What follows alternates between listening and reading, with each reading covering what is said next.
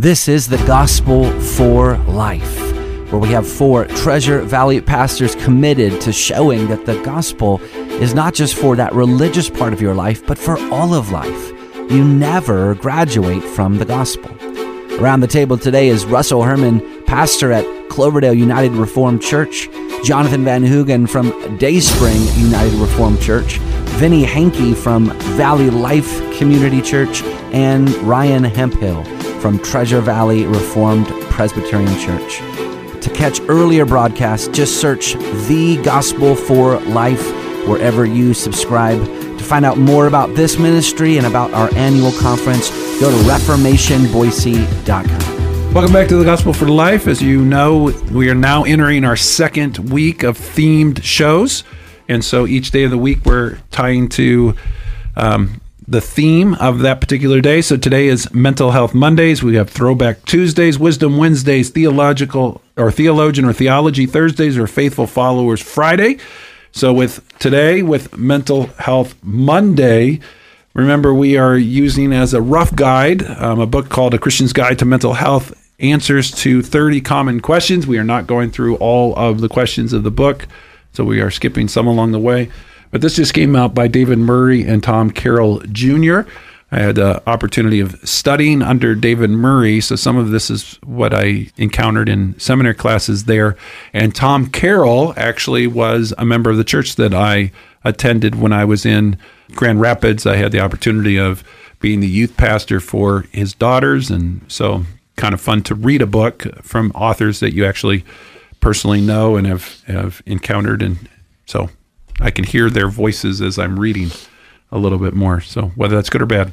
Well, it helps because you know the character of the person that's written it, and so you can respect them and recommend it to others. Yeah. Today we want to deal first with the question, what are the different kinds of mental health? And it really falls into 2 main categories. So if you guys want to just talk the listener through, what are the 2 categories of mental health?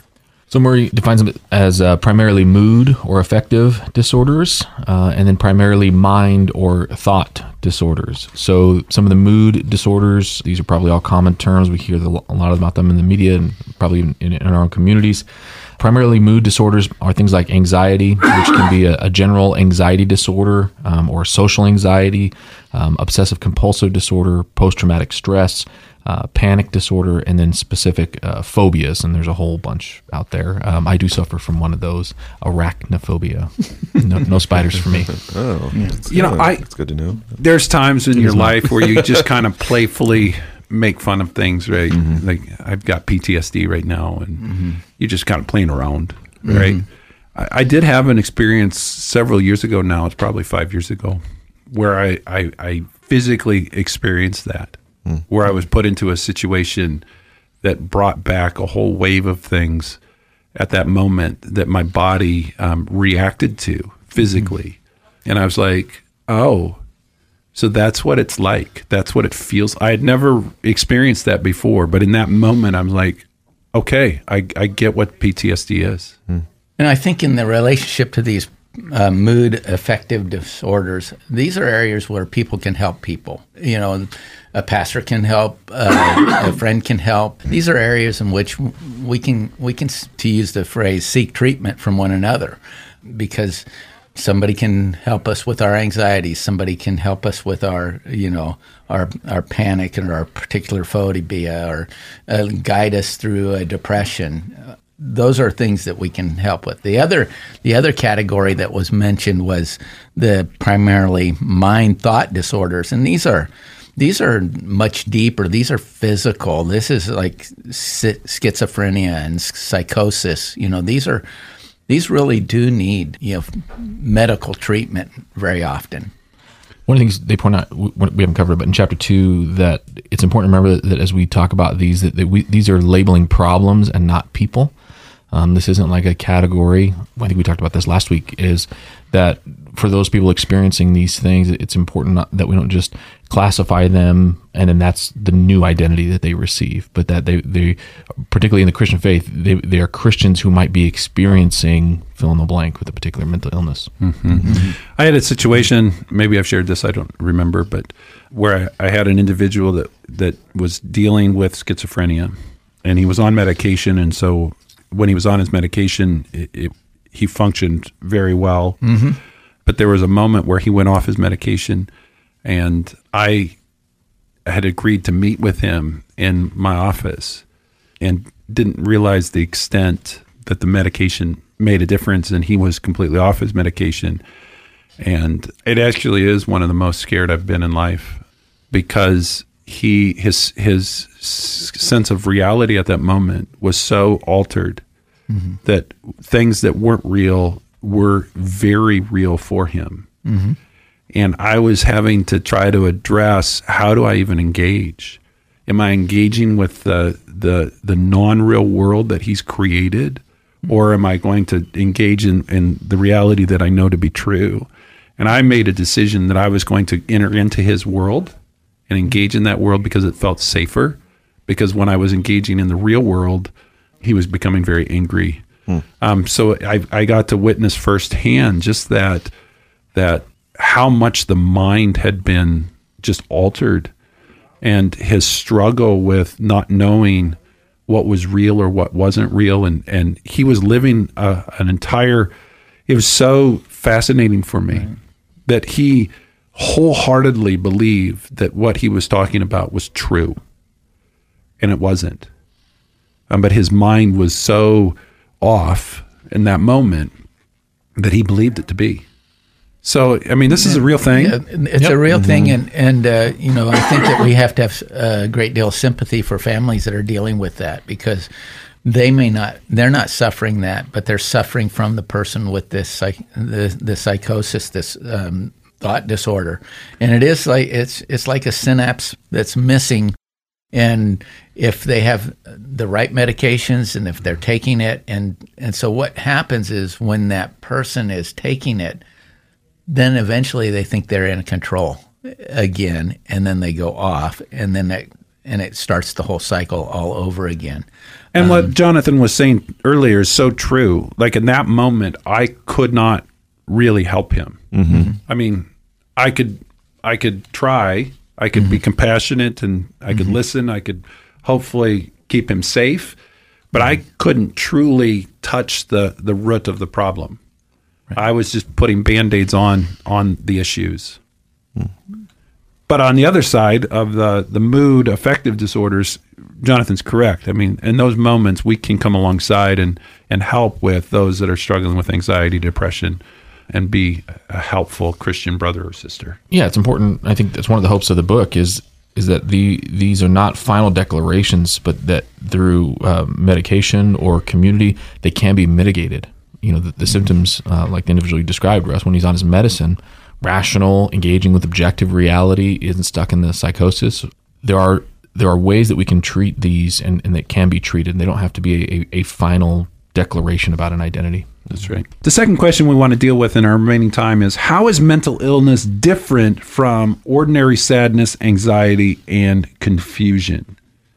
So, one, what is the difference? Why does it matter? Yeah. Murray offers a helpful description here. He says the goal is to distinguish between a normal abnormality. So sadness, anxiety, and confusion are not a normal condition, but they are a normal experience. And so is this a normal abnormality? That is, am I just experiencing regular sadness or regular anxiety or regular confusion because there is something really to be sad about, something really to be anxious about, or something really to be confused about? I get a little anxious before every wedding or funeral that I have the opportunity to lead and officiate, because you only get one of those. Sunday sermons, there's another Sunday coming. But if you screw up a funeral or wedding, everybody remembers. Well, that's a normal abnormality for me to feel anxious about, as opposed to an abnormal abnormality. That is, are my circumstances and my situation safe, and yet I'm still feeling this anxiousness? There's no direct stimuli that I can point to. So we're going to spend some time using as a case study sadness. How to distinguish between normal sadness and abnormal sadness? And I think this is helpful because then you can extrapolate this out to other areas. So you could apply this to, anything else like normal worry and abnormal like anxiety. So however you want to, you can use the same, hopefully, framework. So first, the measure and degree of the sadness. What is meant by that? Yeah. How deep is this sadness? Is it, how intense is it? Does it come and go? Is it hang around for days or weeks, or, is it different from the times in the past? These are, you're doing some investigation about this. Is it constant or is it erratic? So there are things that, and then, so you're looking at the degree, because as, Benny was pointing out, there's certain anxieties or there's certain things that will happen to us that we can be sad over. How long does it stay around? And that leads into the second one, the circumstances of the sadness. Yeah, this is what I was talking about. Is there a rational stimuli that would create this emotion or feeling? So, has there been a painful loss? Is there a job loss, a death of a loved one, a medical diagnosis that you've received? Those are times for grieving. Has there been a painful disappointment? Were your expectations unmet? Were you really excited about something that's let you down? Has there been a painful event? Something that's affected you directly, or those within your family that you just need to sense a time of grief and give yourself permission to grieve over? Yeah, and he just points out, if we answer no to those questions, it's more likely that we're experiencing actual depression and not simply sadness. Whereas if we answer yes to any one of them, then it's tied to those circumstances, and it's just as Vinny, I like what you said there at the end there. We need that time to grieve. If there are circumstances that are truly sad, we can kind of fall in the trap, and as Christians, and think, I just need to get by this. I just need to move on. I need to, this is a good thing to do. Look to Christ. That's where my hope and glory is, and just need to get past. Yes, we look to Christ, but he was also known as a man of sorrows, and he was acquainted with grief, and it's important for us to go through that grieving process. And that leads to the third one, the duration of the sadness. As we think about the degree and the circumstances, there are things that are going to bring us to a place of struggle with sadness and whatever it might be. But the question is, well, how long does that last? Yeah. There's a normal, quote unquote, normal stage or phase of sadness? Yeah.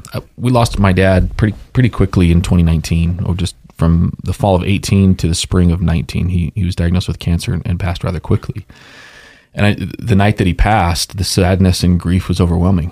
Just floods of tears. And yet 4 years later, while there still is a sense of general melancholy about my dad's death, it's not as heavy or as real as it was that night. And so there's a sense that while the grief remains, it's not I'm not continually feeling that intense grief that I did on the same night that he's passing. That's something to ask yourself around the sadness and grief you're experiencing. Is it as deep and real as the first time you learned of the stimuli that caused the sadness? And this flows into the last, the impact of the sadness.